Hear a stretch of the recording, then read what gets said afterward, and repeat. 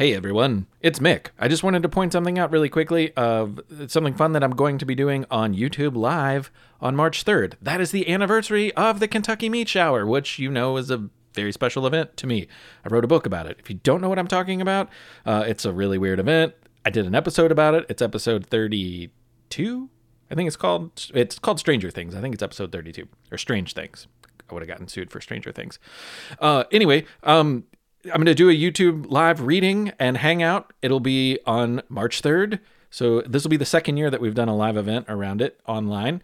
It'll be at 7 p.m. Eastern Standard Time. And I've got the link on the news section of the website, thepastandthecurious.com. And I'll post it on social media. I don't have Facebook. Long story. Anyway, let's do this. Well, welcome to episode 53 of The Past and the Curious. My name is Mick Sullivan, and this is my thing, yo. This episode is about Sophie Blanchard and Willa Brown, two women who made history in the air. Some great stuff. I'm really glad that you're out there. I love making this show, and I keep hearing from people that they wish that I could make it faster. And believe you me, I wish that were true too. But, you know, I've got a job and a family, and it's a lot of work to create. So for the most part, I do the writing and the editing, and most of the reading. All that takes time. So I thank you for bearing with me in the usually month between the shows. But speaking of reading, I do have some guests reading this month. My friend Lindy Prickett sent her voice to me all the way from India. She and her daughter host a great show called Newsy Jacuzzi, and I'm a big fan. I recommend it, especially if you're looking for a kid-centered current events show.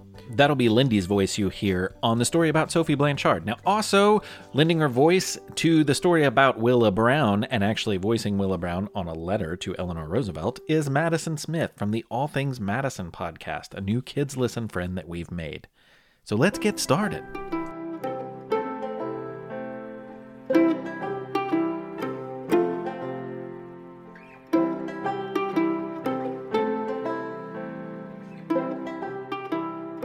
It's never a good thing to wake up with icicles on your nose, especially when you're alone in the basket of a balloon. But here was Sophie Blanchard, cold, a little confused, but luckily alive, and still dangling safely above the jagged earth. Ballooning at night was a favorite way to travel for her, but perhaps crossing the Alps was not her wisest decision. There was a good chance she might never have woken up after passing out from the combination of cold temperatures and low oxygen at the high altitude the journey required. But if we're being honest, it was her bravery and airborne grace that were celebrated. She was not well known for her safe decisions. Of course, this is the attitude typical of a daredevil, and Sophie was the most famous daredevil in 19th century France. Perhaps more remarkable than her airborne antics is the way she was unfailingly adored by everyone, despite France suffering through decades of frightening political chaos. She witnessed and survived the French Revolution, a time when so many others lost their heads to the guillotine. After the heads of Louis XVI and Marie Antoinette fell victim to this sharp new device, a man with no noble blood but a firmly attached head wound up in charge. He was known as Emperor Napoleon Bonaparte, and he was a huge fan of Sophie's aeronautics. Years later, France was in turmoil again, and he was exiled, sent away to make room for a new head on which to rest the crown. The royal family was reinstalled on the throne, and luckily the new monarch, King Louis XVIII, was as fond of Sophie as everyone else had been. As the country dramatically changed, she was a constant, a point of pride, and a woman of wonder. She didn't start out as Wonder Woman, though. She started out as a nervous girl. It's said that she was not only painfully shy, but also afraid of nearly everything she'd encounter in public. As a kid, she was terrified of huge horses and bouncing carts that clogged the cobbled streets. She never really grew out of it. Sudden loud noises make her jump, even reduce her to tears. A simple trip to the market could leave her in a poor state on account of the overwhelming amount of frightening things she encountered. She was small, tiny in fact, and as a young woman no one would have predicted the big things she would do or the heights to which she would soar. She married a man named Jean-Pierre Blanchard. Jean-Pierre was famous. He was also a terrible businessman and pretty full of himself. But he was the leading aeronaut of the day, which is what they called balloonists at the time. He had done a lot of things with his hydrogen balloon, including flying across the English Channel from England to France. This was the first international flight. But somewhere over the salty water, he and his co-pilot realized they had too much weight in the basket. The men had to throw everything they'd brought with them over the side, even their clothes. So some of his fame may have stemmed from the fact that he flew into France in his underwear. His accomplishments were greater than that, but that's a tough one to live down. In 1804, he took 25-year-old Sophie for her first flight. To the people who knew her, it was an absolute wonder that she'd said yes. If a horse and carriage horrified her to no end, a basket dangling from a balloon high above the ground seemed even more horrifying. But she didn't bat an eye.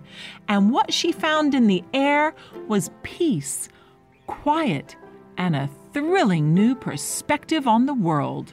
She was hooked, and soon after they made a second trip to the clouds above France. The third time she made an ascent, she was alone. Sophie Blanchard became the first woman to make a solo flight in a balloon. Jean-Pierre made his money by flying balloons for events or having people pay to join him in the air. Ballooning was popular in France, but though he was the best, he had plenty of competition. The competition cut into his profit. To make matters worse, he was terrible with money and owed plenty of it to other people. He and Sophie realized a young woman daring enough to take to the clouds might attract some attention and money, so she joined him, making balloons the family business. But there were highs and lows. One crash left Jean-Pierre unconscious and Sophie in such shock that she was unable to speak for weeks. They recovered, and undaunted, they returned to the skies. But not long after that, Jean-Pierre had a heart attack while they dangled from the balloon. He died soon after, leaving Sophie in terrible debt thanks to his mismanaged money. He didn't have much hope for her prospects as he was on his deathbed, but while she would miss him, she knew she'd probably be better at the business side of things than he was. Turns out she was better at the ballooning too. In a short amount of time, she'd flown enough flights, been hired enough times, and was smart enough with her spending that she paid off all the debts Jean-Pierre had left. From that point on, it was life in the clouds for her. Oftentimes, she would take to the skies in the beautiful balloon wearing a white dress and a white hat adorned with white ostrich feathers. From the ground, she looked like an angel, and her fame grew.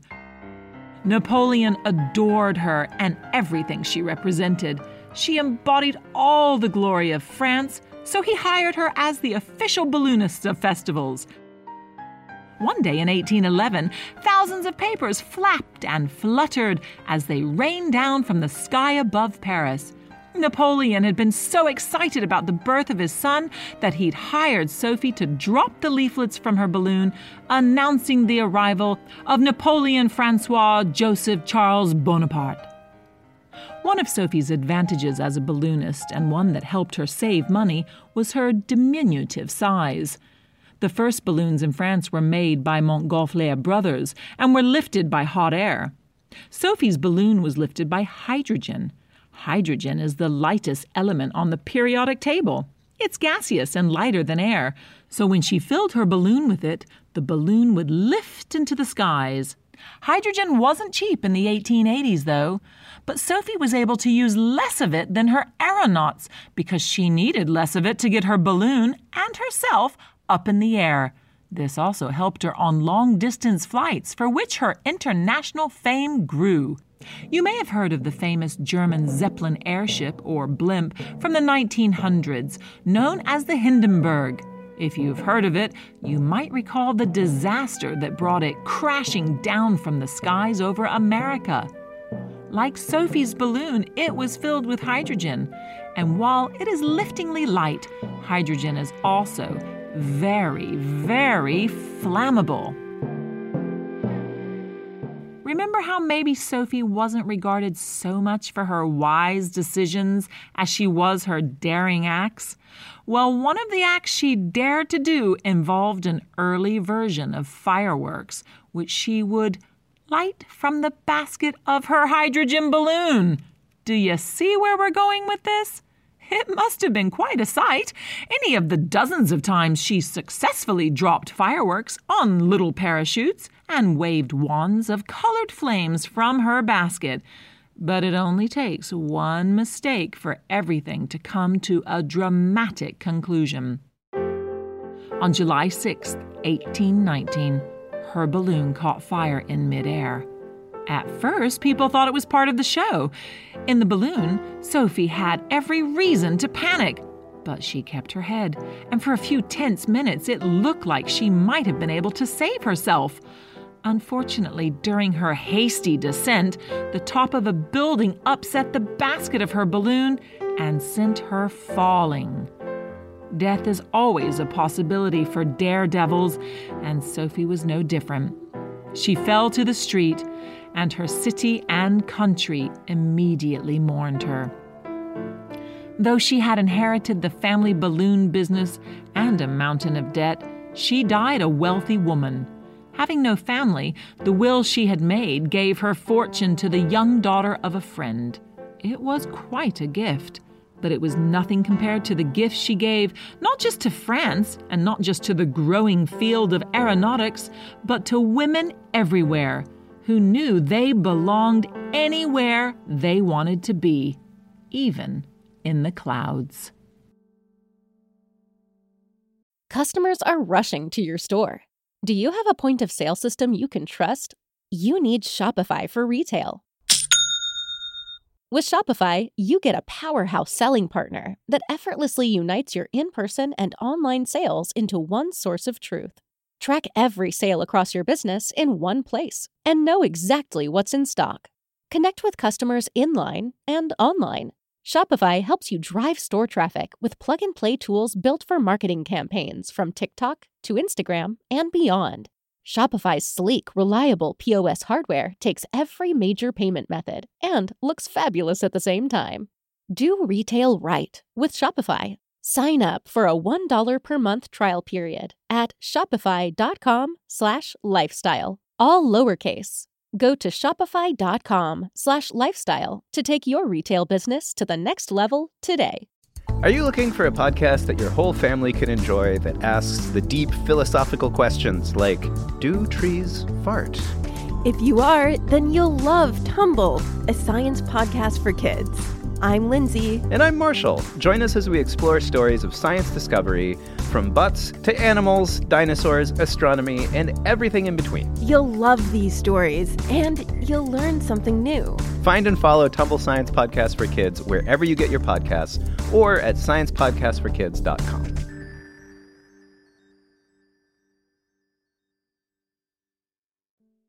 Okay, it's time for You Have 30 Seconds, and this month we're welcoming Knut from Duluth, Minnesota.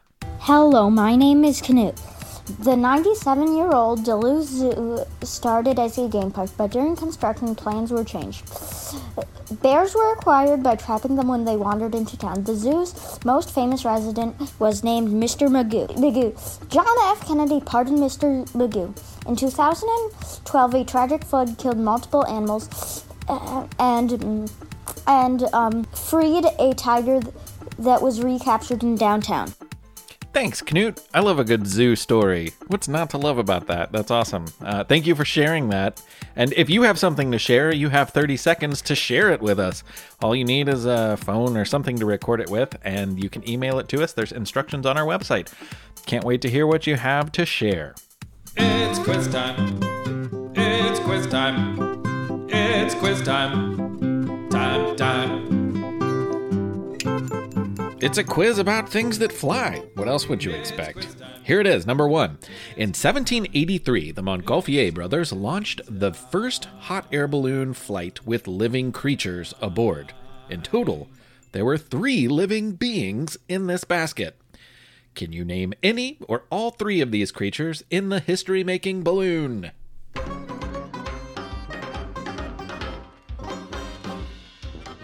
The flight was tethered, meaning the balloon was tied to the ground so it couldn't float away and they could get it back easily, which is good because some of the creatures aboard might not have been able to get back down on their own.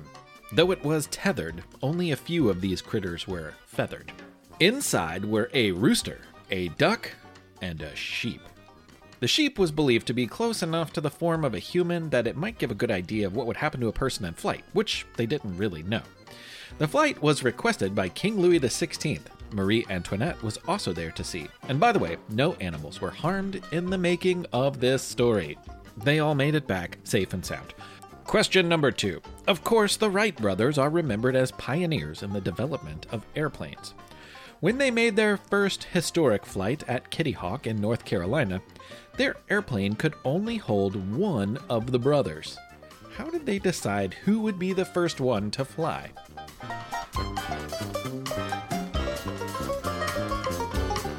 In 2001, the United States Mint released the North Carolina State Quarter, featuring the Wright brothers' historic moment on the obverse, or the backside of the coin.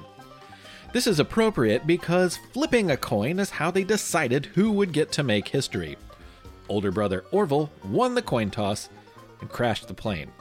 After they fixed it, he tried again 3 days later, and this time he had his successful flight, the history-making flight.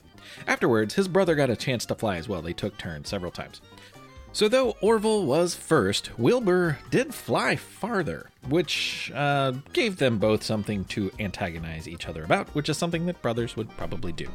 Okay, question number 3. In 2012, a football quarterback named Joe Ayoub set the world record for distance flown by a paper airplane. The plane was designed and folded by John Collins. Now, I don't expect that anyone will get this exactly. But if you're listening with someone else, well, maybe have everyone wager a guess and see who gets the closest. How long was the farthest paper airplane flight?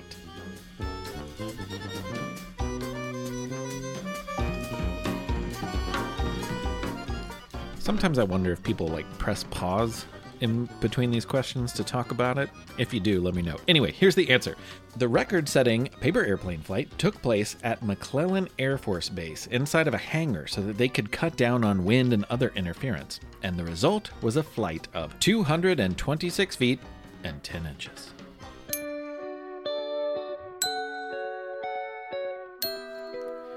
Before the United States Air Force ever existed, there was the U.S. Army Air Corps, or the AAC for short. And at its inception, all of the American pilots who would fly for the AAC were white. In the years before World War II, aviation in America was wildly exciting thanks to people like Charles Lindbergh and Amelia Earhart. Large numbers of young, would-be pilots were inspired to learn to fly, and their landing place was typically in Army jobs. Black Americans of the 1920s and 1930s were no different in their dreams of flight, but the path wasn't so clearly laid out. And while Lindbergh and Earhart might have been front-page news, there were plenty of other inspirational figures, including some remarkable airborne Black Americans who didn't get the same notoriety, at least not in the white newspapers of the day. Eugene Bullard was born in Georgia, but left for Europe to avoid the racism of the South in the early 1900s. Learning to fly in France, he became one of the most decorated fighter pilots of World War I while flying for the French Air Force. His legend in America grew, thanks to some good friends, including Louis Armstrong. And of course, Bessie Coleman would be the first Black woman to earn a pilot's license. But she, like Bullard, had to go to France to earn that license. The difference, of course, is that Bessie came back to America and was a star of the barnstorming shows. She was a celebrity, and her sudden death was a sad shock to many people who admired her. One of those people was Willa Brown. Willa was born in Bowling Green, Kentucky in 1906. Like much of America, Bowling Green was largely segregated at this time, meaning black citizens and white citizens were not allowed equal access to most things. Education was one of those things, and education was very important to Willa's family. When they moved to Terre Haute, Indiana, she attended one of the best schools in the area, an unsegregated school with white and black students learning together. Upon graduating high school, she immediately went to college for what was called business professional school. This trained young women for jobs that would have bored Willa to tears. So she became a teacher instead. For many years, she taught high school in Gary, Indiana. She pushed her students, found funding for new equipment like typewriters, and got the kids placed in the community to learn from professionals and set them up for future employment. And it was around this time that she fell in love with Bessie Coleman's story, which, by the way, we have featured on a past episode of The Past and the Curious.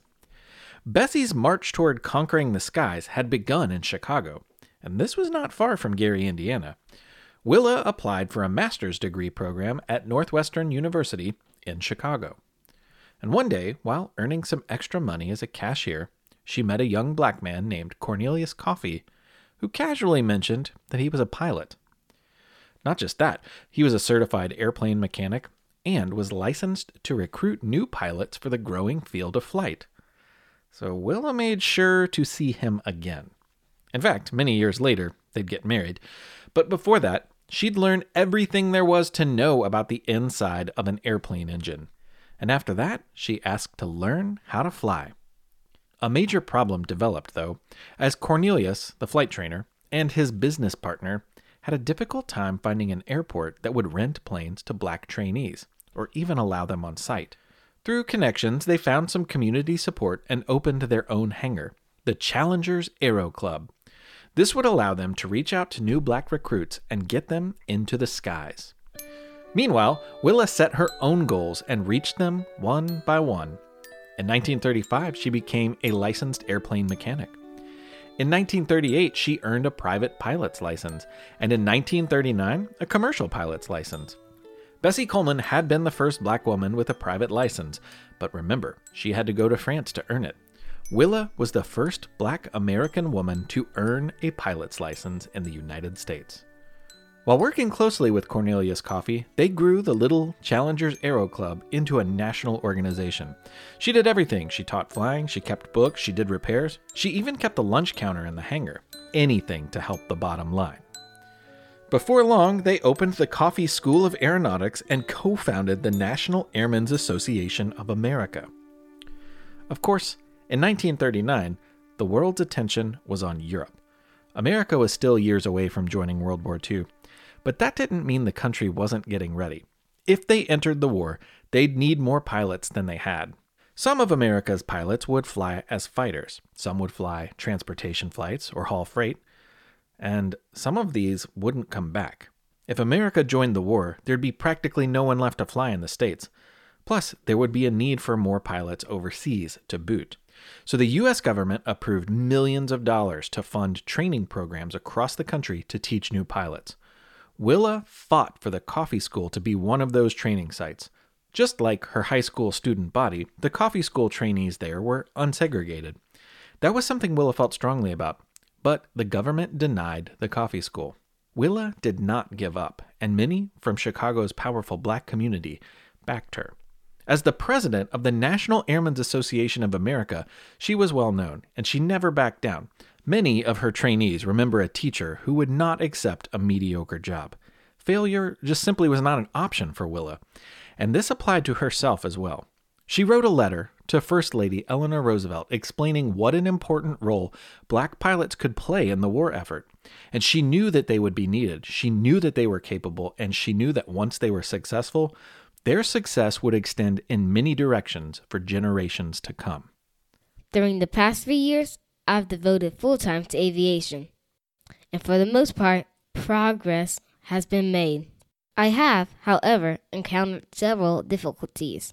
Several of them I have handled very well, and some have been far too great for me to master. I would like to talk to you sometime if you can spare a few minutes when you're passing to Chicago, or if it will please you better, sometime when you're home in Washington. I come in and out of Washington quite often. You may rest assured any time spent in the interests of my aviation associations will be well appreciated. Sincerely yours, Willa B. Brown. Up until this point, Willa's recruits and trainees were working for the Civil Air Patrol, a federal organization that handled certain flights over America. They could collect and deliver materials for war efforts, but they were not Army fighter pilots. Despite this, these civilians were ready to protect citizens if the war in Europe were to somehow wind up on American soil. But much of that changed with the Tuskegee Airmen, and Willa is often credited as being one of the big reasons the Tuskegee Airmen ever came into existence. Thanks to her lobbying, as well as efforts from leaders of the NAACP and a man named William Hastie Jr., who happened to be the first African-American federal judge, the Army decided to found a squadron of black U.S. Army fighter pilots. They became known as the Tuskegee Airmen, and today they are famous for their efforts both in World War II and for what they represent in civil rights. 200 of the earliest Tuskegee pilots were recruited by and trained with Willa and Cornelius at the Coffee School of Aviation. In 1946, after the war, she ran for Congress on a platform of equal access to resources for all people. She didn't win, and when she ran again 4 years later in 1950, she lost. However, she was the very first African-American woman to run for Congress in the United States, which was yet another remarkable note on her biography.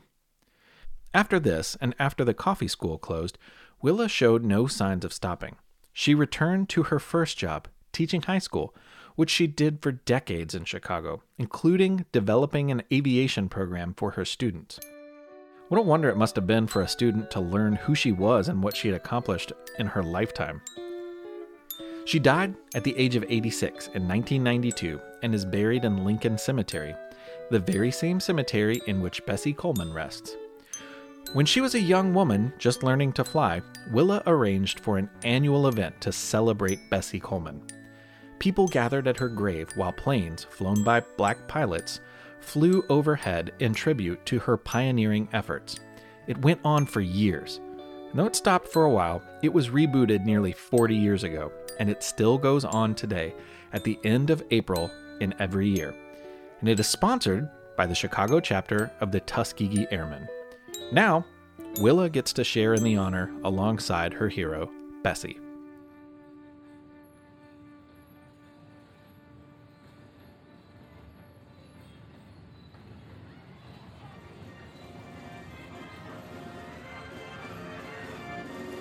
Sophie, so fair, so high in the air, the cobblestone clatter quietly fades away. Sophie, so small that nothing at all suspends her in the most enchanting way. She left the ground and awful sounds below. Late at night she made her flights, and so,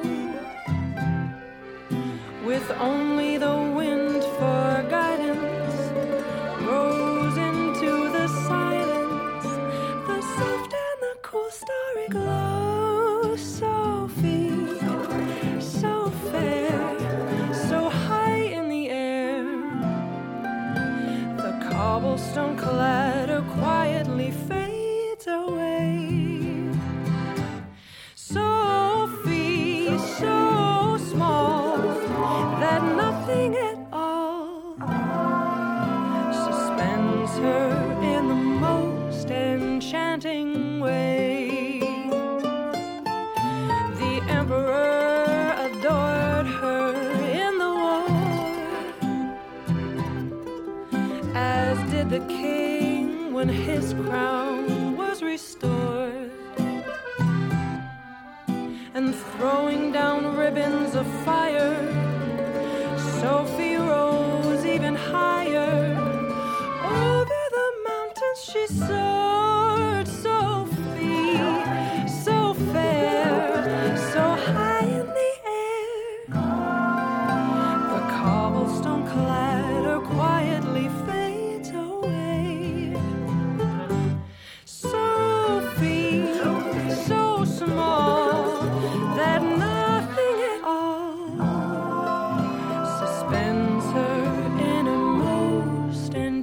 enchanting way.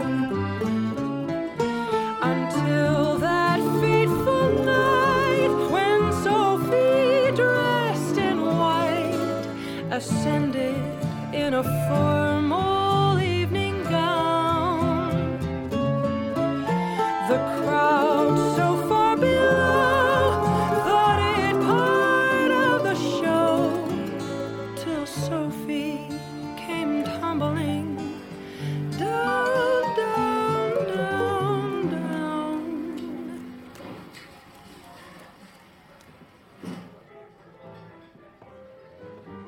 Adoré par l'empereur Bonaparte, ainsi que le roi Louis XVIII, et célèbre dans tout l'Europe. Sophie Blanchard était connue comme l'aéronaute impériale, et ensuite aérostière officielle de la Restauration. Timide sur terre, elle était sans peur dans les airs. Dans le cimetière Père-Lachaise, on peut lire ces mots inscrits sur sa tombe. Victime de son art et de son intrépidité. Ah, Sophie, la légende de ton courage volera à jamais là-haut, par-dessus les rues bruyantes. Sophie, so fair, so high in the air, the cobblestone clatter quietly fades away. Sophie, so small that nothing at all suspends her in a most, suspends her in a most, oh, suspends her in a most enchanting way.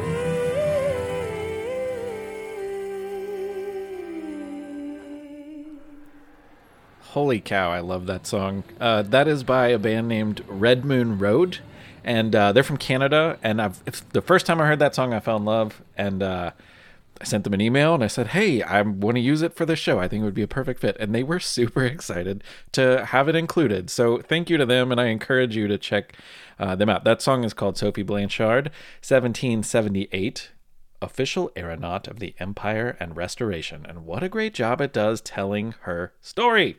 And what great musicians they are. Okay, well, we also have a lot of Patreon people to thank. So, let me first start with Lilia in Minneapolis. I've heard that you were going to read the Roosevelt letters to his children for President's Day. Curious to know how you enjoyed those. Lilia, thank you for listening. I'm so glad you're out there. The O'Sheas. You all are going to get a song next month, but I wanted to say, hey, this month. So, be looking forward to that. My old friend Jenny Cole and Cactus Jack out there. Thanks for re-donating, doing your thing. I appreciate it. I'm so glad. It means a lot.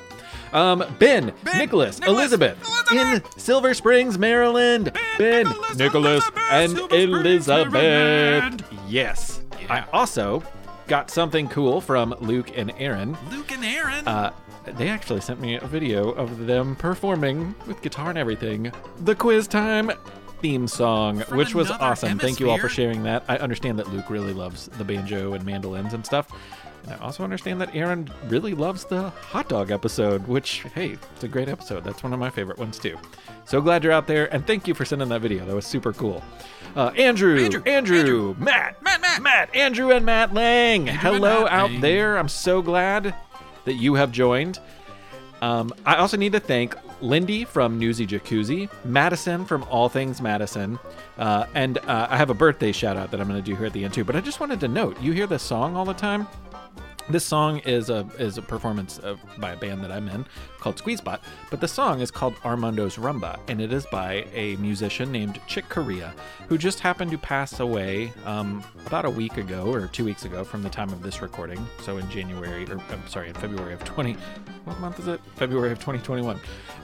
And he's a really important person to me, and I just wanted to point that out. So people might be curious what that song is, and it's somebody who has been in the news recently. Okay, so we have one more thing. We have a birthday. I need to shout out Henry Eaton. It is your birthday. Happy birthday from me and everyone. Thank you all for listening. I'm so glad you're out there. We'll be back next month with more fun. My name is Mick Sullivan, and also thanks to Red Moon Road. Yeah, you all are awesome. Appreciate your help. My name is Mick Sullivan. This has been The Past and the Curious. Be nice.